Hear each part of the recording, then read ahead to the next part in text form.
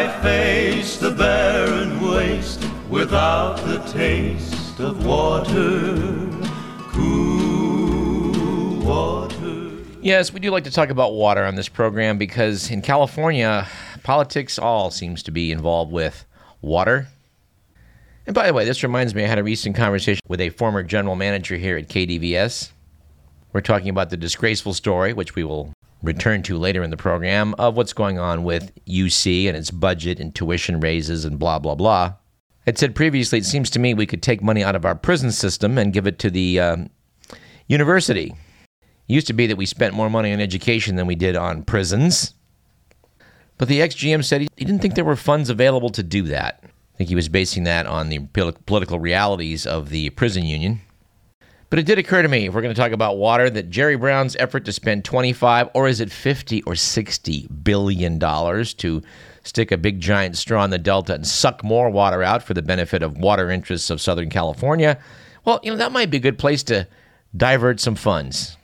$25 billion going to UC would be a lot better than more water theft. But let's hold off on the UC till the third segment today and talk a little bit about water for now. And boy, this is a story that seems to be one giant diversion. When I read these stories in the press about how we need to save more water and how our water-saving goals are meeting the state's targets, I think of the Gary Larson cartoon, where the matador is out in the ring facing the bull, and the bull's pals are waiting in the wings saying, "Go for the cape, Larry, the cape." And that's just about it. Go for the cape of water savings and water meters. Meanwhile, ignore the fact that 20% of California's water is going to the Imperial Valley for alfalfa. So I don't know, I just take this headline from the Bee, Matt Weiser's February 4th story, titled, "Water Saving Meets State's Goals at Last," and just kind of, let's just do that with it. Or an opinion piece from the March 8th Bee, titled, "Water Storage Projects Need Critical Analysis." Yeah, sure, let's build more reservoirs instead of storing water in the ground. Let's just take this one in. All right, let's backtrack. February 24th, the headline story, "Water Meter Fast Track Sought." Oh yeah, let's fast track the meters. Go for the cape, Larry. Editorial piece, "A smarter way to install water meters." Oh yeah. Ryan Lillis piece from the February 25th Bee, "Water meters to go in faster after the city council said, yes, let's do this faster." Small article. Of course, once the topic gets before the public, everybody jumps in. We got an editorial by David Codgill, also to the Bee. He's a former state legislator, CEO and president of the California Building Industry Association. His op-ed piece was, "Californians can save a lot of water by retrofitting wasteful older homes." How about not building new homes, which are sort of inherently wasteful? I mean, when you build them out in the desert and have to ship them water over hundreds of miles. There's a piece here also about a new field poll from Christopher Catalago, noting that there's now a call for Californians to start rationing water. And, I'm okay with that, as long as they start with alfalfa growers. But, one piece where you can really see the handwriting on the wall is they're now asking all these farmers in the Delta to verify the claims they have on water. Because I'm sure a lot of them have been grandfathered in. They're not going to be able to say that I've got a permit for water diversion, and that means that the water will stay in the rivers and then be pumped into the state and federal water projects. What do you bet? Of course, we should take a sideways trip to Texas, which always makes me feel good about being in California. We found a piece from the Texas Tribune talking about how Texas farmers are battling the Ogallala pumping limits. The Ogallala Aquifer happens to be a large reservoir of water left over from glaciers covering North America, which melted thousands of years ago and left a lot of water in the ground, which people down there are just pumping like there's no tomorrow. To quote from the piece, J.O. Doughty has been a farmer for 36 years. He's so worried about getting enough groundwater, he's considering a lawsuit to protect his right to it. Doughty and other farmers say new regulations which limit the amount of water they can withdraw from the Ogallala Aquifer and require that new wells have meters to measure use could have a crippling effect on their livelihoods. "We view it as a real property rights violation," said Doughty. Yeah, sure. Let's just make this a brief foray into this topic and get out. I think I do want to close, though, with the piece we talked about before, Headlines, State Growth Threatens Water Conservation Goal. Yeah, save all the water you want now. Real estate interests, which drive this economy of California, are going to want to keep building like there's no tomorrow. Which is why I think we keep getting these headlines that are basically, going for the Cape. And sadly, when it comes to wheeler dealers, not just water-based wheeler dealers, but other types, we've observed to our sadness on this program that they seem to control the public debate.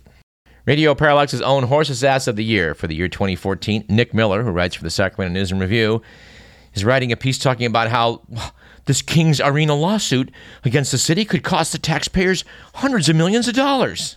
Yeah, if this arena project, which has been shoved down our throat without a public vote, is allowed to go forward, why, my goodness, if they wait long enough, the interest rates might go up and the city will be on the hook for even more. The Sacramento Bee picked up on this same story, piece by Dale Kaiser and Ryan Lillis, titled, Delay in Arena Bond Sales Could Add Millions to Cost. Of course, our favorite item is a quote in this piece from Patrick Solori, one of the lawyers for the plaintiffs in the lawsuit, saying it's disingenuous to say the least for the city to say the pending lawsuit could cost the city money. Halting the fraudulent and other illegal giveaways of city assets outweighs the possibility of higher borrowing costs, said Solari in an email. Solari also blamed the city for delays, saying its attorneys dragged their feet and sought to block the litigation rather than let the case proceed to trial. Yeah, apparently the News and Review, presumably under Nick Miller's leadership, is calling this a NIMBY issue. And in fact, the News and Review is launching a NIMBY contest, apparently based on the premise that all of these lawsuits from public-spirited citizens trying to hold these money men accountable as they ramrod their projects through are just doing us all a grave disservice. Now, we have to note with sadness that, the real estate industry, which depends on water, certainly drives a lot of the press coverage, I guess you'd say, of what goes on in the greater capital area. There are entire real estate sections to our Sacramento Bee with headlines like, New Floor Plans Debut at The Grove. Whoa, there's some important information. Let's read up on those floor plans. Same issue had a piece titled, 6 Models to be Unveiled at Stone Point Today. I don't know. We really appreciate articles like Cosmo Garvin's in the Sacramento News and Review talking about how an activist group is launching a series of meetings hoping to make Sacramento's government more open and honest. We should bring Cosmo on to talk about this. He notes in his Bites section that Los Angeles, San Diego, San Jose, San Francisco, and Oakland all have independent ethics commissions to keep an eye on the local politicians. Sacramento and Fresno are the only big California cities without any sort of ethics commissions. Well, we have to think that more ethics watchdogging has got to be a smart idea. Our guess is there's quite a bit of criminality going on among various movers and shakers, as there are everywhere in the world. And on that note, how about this guy, Deepak Wanakawate? He's apparently been ordered by the courts to repay his victims $108 million as part of his Ponzi scheme, the largest in Sacramento's history. Of course, we note that in his defense, Wanakawate has argued that his victims' losses in his Ponzi scheme came to less than the government claimed. In court papers filed last November, he said the losses were really more like 50 to 60 million, 50 to 80 million. Of course, I was struck by an article about this by Dale Kassler in the Bee, noting that the 64-year-old Wanakawate was the owner of the Sacramento Capitals tennis team, which he moved to Las Vegas early last year because of the team's frustration with its stadium situation here in Sacramento. I guess you might say that lucky for our capital, the taxpayers didn't wind up stuck on the hook for a new tennis stadium as well. I mean, had we done so, the area might have still been benefiting from the business acumen of Deepak Wanakawate. And we don't have time to go into this much today, but there's a controversy heating up over the public art that's going to go along with our new travesty of a stadium. Now, I have to admit, I don't know much about art, but I know what I don't like, and I certainly have my doubts about large pastel gummy bear-shaped goofball modern art projects at a cost of $8 million. Voluntary contributions, I understand. But I don't know. Every time I go to the airport and I see that big red rabbit, I think to myself, well, that certainly shows that California's state capital is a more sophisticated place than, say, Pascagoula, Mississippi, or for that matter, Fayetteville, Arkansas. Because we will say one thing for our local law enforcement. Nobody to date has attempted to put a large sculpture of a cannabis plant next to our rabbit out at the airport. We assume we have the DEA to thank for this. Let's talk about some medical stuff for 7 or 8 minutes, shall we?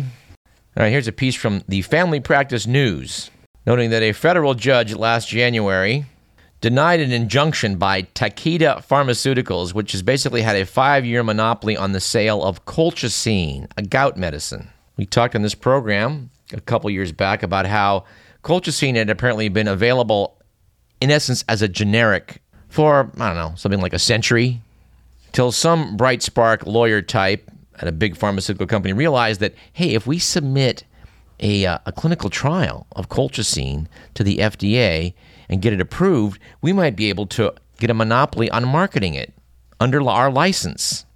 And by God, they pulled it off. And while all these machinations were going on for the last 5 years or so, colchicine went from being about 10 cents per tablet to about $5 per tablet, for no other reason than legal chicanery done by a pharmaceutical company. Aren't we supposed to have a government that protects us from this sort of stuff? Anyway, let's look at the bright side. This ruling means that colchicine may again become affordable for patients with gout. This balances off the somewhat disturbing item, which I now have an article in front of me to quote from, about acetaminophen. A piece from The Lancet notes that acetaminophen, better known to you and I as Tylenol, taken regularly or as required, was apparently no better than placebo, according to a study, in improving the time of recovery in patients with acute low back pain. That's from research done in Australia. I have to admit, I've never found personally Tylenol, when I took it, to be terribly effective pain reliever. But it is curious when they get around to doing studies like this, they sort of find out that, well, there is an open question as to whether it is better than placebo. Of course, we cited a shocking stat, I think it was last year, about Advil, the number of people that had to be treated to get good, solid pain relief, and it turned out that it was basically 1 person in 4. But I'm really keen to tell a follow-up story here from the Medical Letter. This isn't exactly breaking news. It's from an issue of the Medical Letter that's 1.5 years old, but somehow I missed it until recently, and I'm keen to report on it for you, my dear listener. We talked previously in this program about this terrible episode where law meets medicine, and in this case, the lawyers won and everybody else lost. But let me quote from the Medical Letter and see if I can clarify the language on it. Noted the publication, the FDA has approved Diclegis, a fixed-dose, delayed-release combination of the H1 antihistamine doxylamine and vitamin B6. This is for treatment of nausea and vomiting of pregnancy in women who did not respond to conservative management. It is available only by prescription. Doxylamine and pyridoxine, that's vitamin B6, both currently available over-the-counter, were previously available by prescription in a fixed-dose combination called Bendectin. It was used for morning sickness, a very significant problem for many pregnant women. But notes the Medical Letter, Bendectin was voluntarily withdrawn in the U.S. in 1983 because of claims of teratogenicity, which in layman's terms means causes birth defects. Those claims have since been disproven. The combination had continued to be available in Canada as Diclectin. Now, the story on this was an example of lawyers getting involved and juries, I suppose you'd say, not understanding the concept of causation. Just because something happened after a prior event, it doesn't mean that the prior event caused it.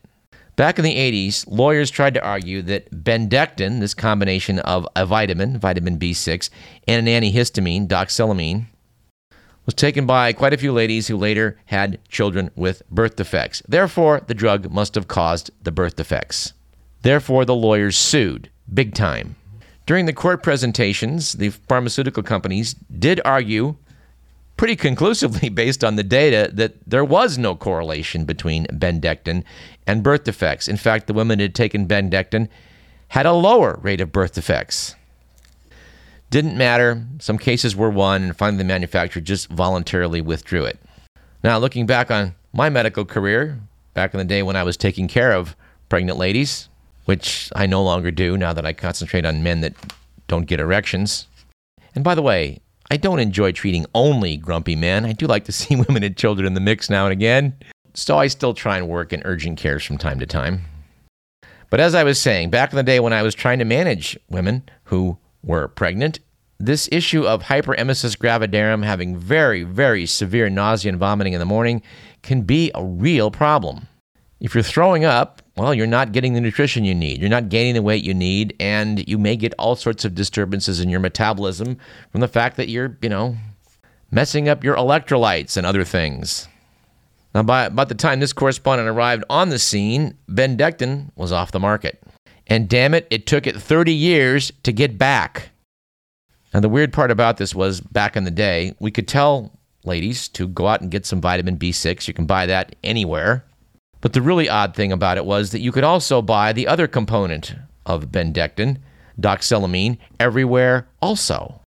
The drug Unisom was available everywhere as a sleeping agent because, as most of us find out to our discomfort, antihistamines are really good at making you sleepy. And this put medical residents, medical students, doctors in the awkward position of having to tell pregnant ladies, well, we think if you go buy Unisom and vitamin B6, you'll be fine. But we do have to warn you that it's been voluntarily withdrawn from the market. Anyway, the punchline of all this, everybody knew every inch of the way that Unisom doxylamine was not a health hazard. It was never taken off the market. It was over the counter, for crying out loud. And yet, if you combine it with vitamin B6, also over the counter, marketed as a prescription drug, well, that got taken off and people just had to suffer. Thankfully, it appears all that is now behind us.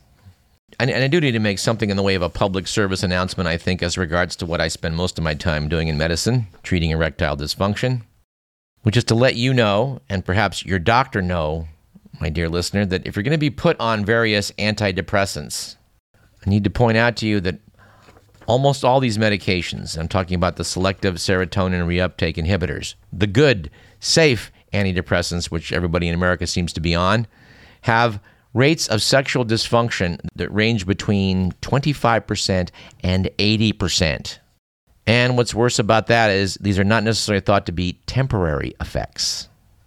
And actually, I think it's fair to say that I have a blog where I talk about this and other issues that I think I can refer you to, dear listener. You can find that at sacramentomenshealth.com. And I think we need to end this segment on more of an upper, no pun intended. So we'll talk about one final medical item where I may offer a slight apology to those delivering healthcare in Cuba. It's been my observation that conventional medical treatments are not as available in Cuba, along with medications, which seem to be in short supply, far more than people have the impression. But there's an upside to having perhaps a shortage of medications, which is that the Cubans try and head off disease at the pass, an approach which frankly would pay dividends anywhere and everywhere. Cuba does invest a lot of time and energy into education about health-related matters. It's said that pretty much everyone in Cuba can tell you about vaccinations and what they've had and the evidence behind them and what ages people need to be updated, etc. Of course, I'm basing what I'm talking about on what appears to be a rather glowing report in Maclean's from someone named Rachel Brown. But one thing is inarguable, Cuba hasn't had a single case of measles in more than 2 decades. While Canada had more than 2,000 and the U.S. many multiples of that. Of course, then we circle back to an individual rights thing, don't we? If you want to be an idiot in America and not vaccinate your kid based on flimsy evidence, well, people respect that right. More than they should, perhaps, but they do. But anyway, let me just close by noting that, their success with vaccinations probably wouldn't be possible without Cuba's community-centered healthcare system, which does focus more on preventing illness than on curing it. Anyway, let's take a short break. I'm Douglas Everett. This is Radio Parallax. We got plenty more in our third segment. Stick around. Her name was Lola. She was a showgirl with yellow feathers in her hair and a dress cut down her there. She would merengue and do the cha-cha. And while she tried to be a star, Tony always tended bar across the crowded floor. They worked from 8 till 4. They were young and they had each other. Who could ask for more at the Copacabana? The hottest spot north of Havana. At the Copacabana. Music Music and passion were always the fashion at the core.